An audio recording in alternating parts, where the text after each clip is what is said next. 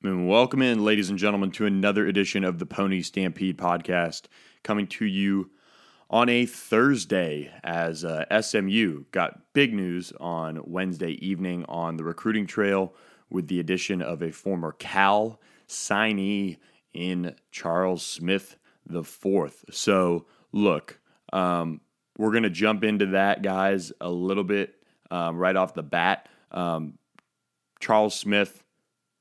This is a huge land for SMU as they add to a recruiting class that's now ranked number 4th in the conference. They just jumped Houston, and they get a 6'5", 180-pound guard that is really super athletic. That's the big thing that stands out to me when you look at the addition of Charles Smith IV, and somebody that was on the radar for a long time for SMU.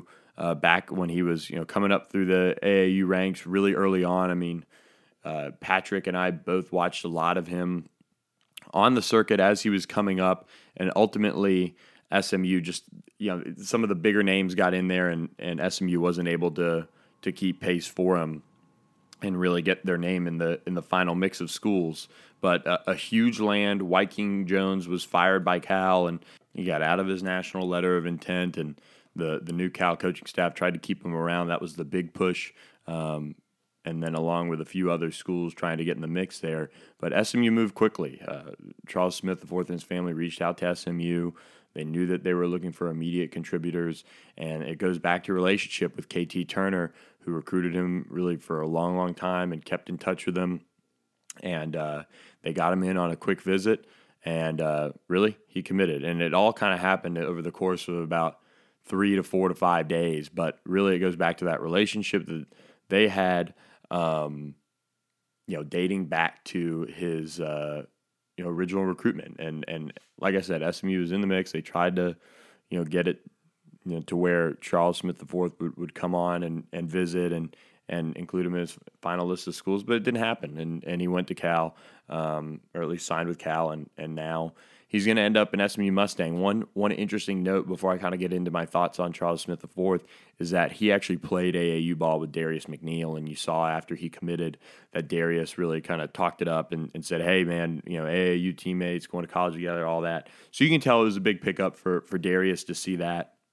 But as far as a player, what SMU's getting, they're getting definitely somebody that's athletic, and that's a start. And I mentioned this on our board, and I went in depth on kind of how everything happened with Charles Smith IV and what kind of player they're getting and how he fits in on PonyStampede.com. So check it out. But one thing that stands out to me, this is a departure in terms of what type of high school players they've been recruiting the last 2 cycles, really outside, I would say, out of Jamar Young, who people debate whether or not he should have been in the class, but look, he's athletic. He has tools. Ferron Hunt, athletic, has tools. But when you look at some of the signees like Darius McBride, Emmanuel Bandamel, Bryce Cook, guys like that, Will Douglas and C.J. White, guys like that, they don't have this elite athleticism. Charles Smith IV has that elite athleticism. And it reminds me a little bit of Sterling Brown, who certainly wasn't a freaky athlete like Charles Smith IV is, but he had the athleticism to obviously play in the NBA now like he is, but he had that athleticism that could allow him to thrive as a defender, and then Sterling just went to work and started as a 35% three-point shooter and ended up setting a conference record for three-point shooting percentage. So that's the type of player that I think SMU should have been after. And they were. Look, like they recruited Charles Smith IV, the first time around, but that's the type of player they should have been after for a long, long time. So I really like the fact that they got him on board. Now you can develop that his defensive, abilities. You can develop his handles. You can develop his consistency. That's something that he certainly needs to improve in his game. And look, I mean, he started as a top 50 overall prospect back in 2017 on the 24/7 Sports Composite, and now on the composite he's right at number 300, and then on 24/7 Sports he's just at, I believe, number 251 overall in the country. But look, I think sometimes we undervalue athleticism, and how much that can play a role in how successful players are. And I think that's something as we rank players and we talk about, how well they can translate to the next level. It's not guys that, all right, this guy can shoot and he defends pretty well. He doesn't have great athleticism, but I think he's going to be fine. That's just not for me. It just doesn't seem like those guys work out for whatever reason, or reach their full potential, or develop to the ability that you think they might be able to. And so that's why I like Charles Smith IV being added to the roster so much, because he's an immediate upgrade over Will Douglas and CJ White. Do not get that wrong at all. He's going to step in, play above them right away. They're at 14 scholarships. They need to figure that out. One of them's probably going to go, but as of now, no one has officially been moved on from the roster or anything like that. But Charles Smith IV, big land for SMU. Big credit to KT Turner for the work he did to quickly circle the wagons on this and get him on board. Now, got a lot of questions on PonyStampede.com for this edition of the podcast. Kind of how does this affect Admon Gilder? Obviously, I think I've kind of said all I'll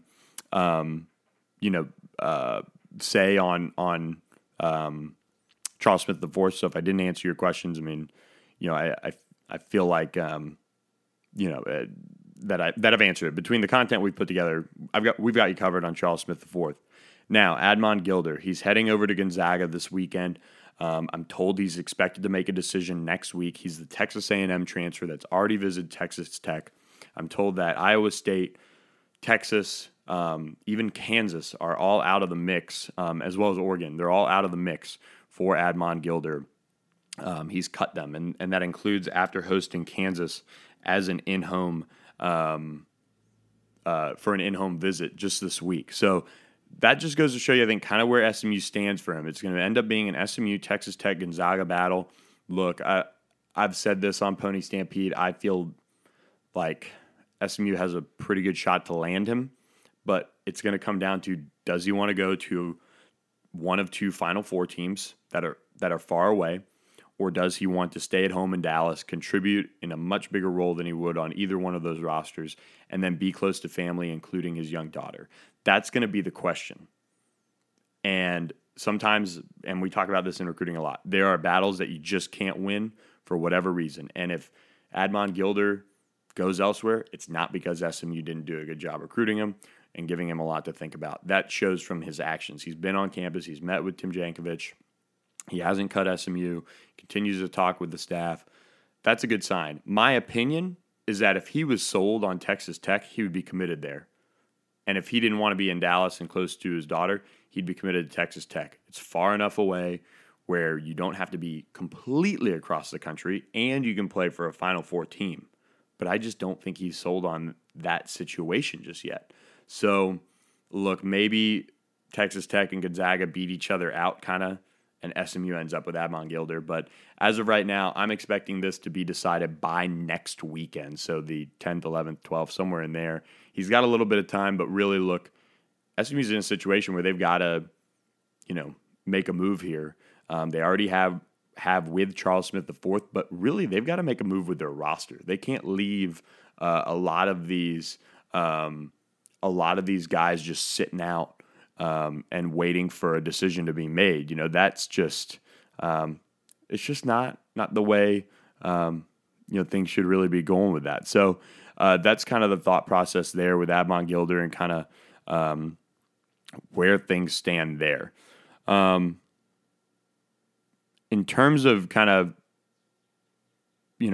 how this affects Tim Jankovich, I'll discuss that a little bit more after we take this quick break. I'll come back on the other side. How does this change things for Tim Jankovich and the staff? And really, what are the expectations level next year for Tim Jankovich and his staff? We'll get back to that after this short break from the Pony Stampede podcast. All right, welcome back to the Pony Stampede podcast. I'm Billy Embody. Quick reminder to follow us on PonyStampede.com and subscribe to the podcast as well. Leave us a rating, leave us a review, and share it with all your friends and family that would want to listen. So we appreciate that.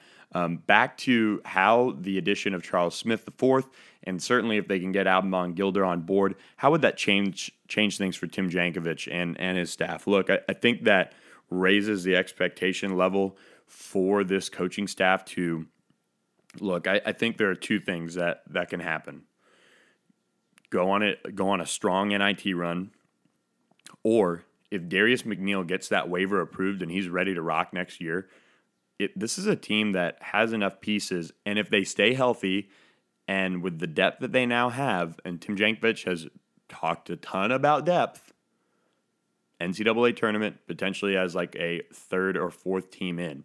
That's if everything comes together, everybody stays healthy.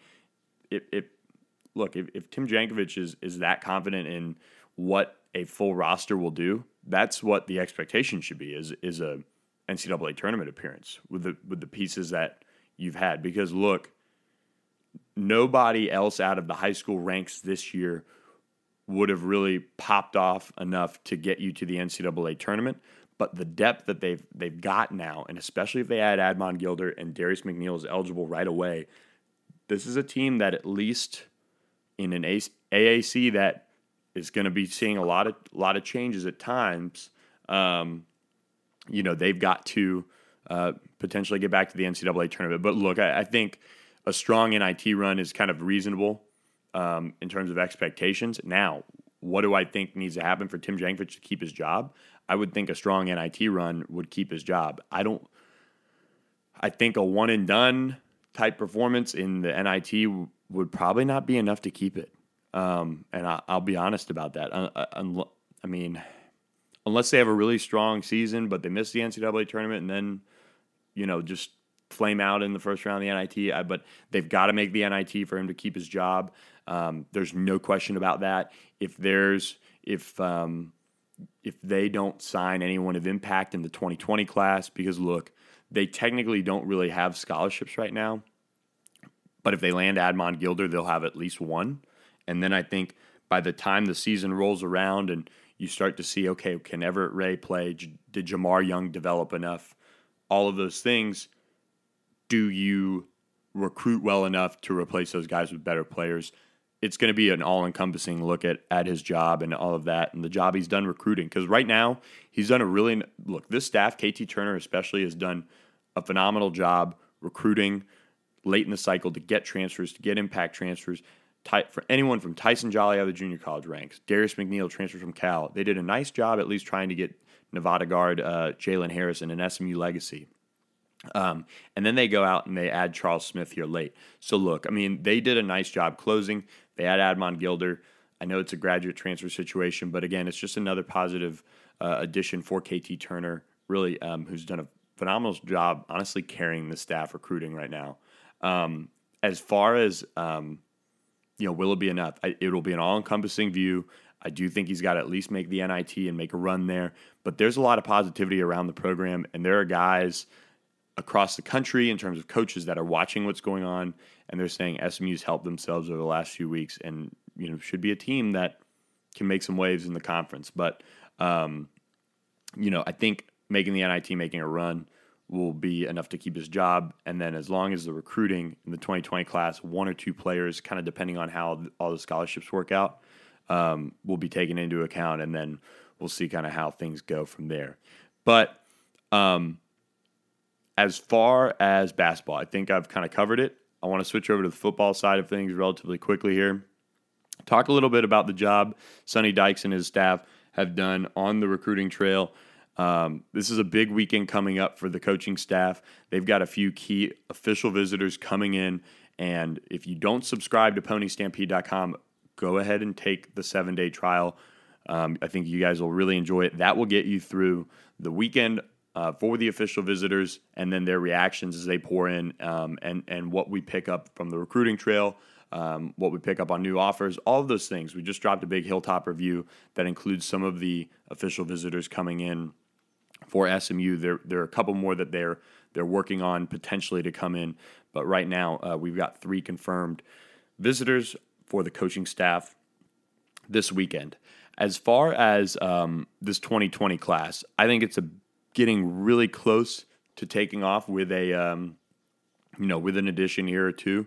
I know they feel close on a couple of players, and by the end of this month, I would think they could very well have 2 to 3 on board and get this class rolling. So this weekend, first critical weekend of the summer, really, it's their first high school official visit weekend, so they'll be hosting a lot of these guys. They'll have a couple surprise visitors on campus, I think. As I pivot here in terms of transfers, SMU is getting close to adding roughly about 3 to 4 transfers, all really impact guys. I can't really share anything more than that, but they're upgrades, they're guys that can contribute, they're veterans. And again, it's just a credit to Sonny Dykes and his staff. Once they're announced, you'll kind of hear more about them. But like I said, outstanding job by them. As we can share more, we will. But that'll be behind our wall on PonyStampede.com. But look, I mean, they've done a phenomenal job recruiting transfers to SMU to get them, back to Dallas and kind of, get them excited about contributing to the program and coming back to Dallas to finish out their college careers. So I would say 3 to 4 as of now, probably by the end of the summer, maybe 5, 6, depending on how the roster shakes up. So finally, kind of a wrap on a wrap-up question here. How nervous, James Pony Island asks, should I be about the offensive line and secondary? Will either be better year over year in 2019? I'm going to go with yes in terms of the offensive line being better. I really look, and Chad Persley was a huge loss. But outside of that, I think the competition that they've created along this offensive line has been outstanding. When you look at what they've got from the way Bo Morris played last year, stepping in for Chad Persley after he got hurt, I love the work Alon Ali's done, but he's being pushed. Hayden Howerton's a rock in the middle there at center, and then you've got guys like Kobe Bryant, Jalen Thomas, Kadarius Smith. The list kind of goes on of guys that are competing all across that offensive line for spots, and even Kadarius Smith on the left side is pushing Bo Morris. So how does that affect the rest of the offensive line? So like I said, I think the offensive line will certainly be better. I do worry about the secondary a little bit, but that's more about guys staying healthy. I mean, they had at least 4 corners sitting out of the spring game with various injuries. And so, look, I mean, that's a concern. For me, Robert Hayes, I think, will be fine. Sam Westfall is supposed to be really a day one contributor and starter, so I like what they've got in Westfall. If they can get this transfer that they're going to have coming in at corner eligible right away, that'll be a huge addition for them and one that they can lean on in a big way. So I think in terms of the corners, I feel pretty good about where they're at. The safeties, I really kind of worry. And look, Trevor Denbo looked outstanding in the spring, and they really, really talked him up. But you just don't know until it's a game. And I mean, that's just how it is. But Rodney Clemens is going to be a good player back there for them. And then I think they can get some versatility and kind of toy around with maybe, a corner being moved back or what have you in case they need to spell some guys or whatever. Kevin Kane's obviously very good at shifting guys around in the secondary or just all over the defense and creating different mismatches and things like that. So I really think that I'm not ready to say the secondary will be better. It depends on a few things. It depends on health. It depends on guys' ability to really stay healthy. And then kind of how does this all work out with some of these additions? So I think that'll be the main thing to watch as the season approaches is can they get guys healthy? Can they stay healthy? And then how do things work out with some of these transfers? So that'll all be stuff to watch. I think there's a chance they could even add another junior college player at corner as well. So they've got an offer on the table. Got to check in and see if they're going to get a visit from Jaquan Treadwell. We mentioned him on the podcast before. SMU and Old Dominion have been the ones to offer, but we'll see kind of where things stand with him and roster spots. But for now, guys, I hope you guys enjoyed this podcast. Kind of a quick hitting one.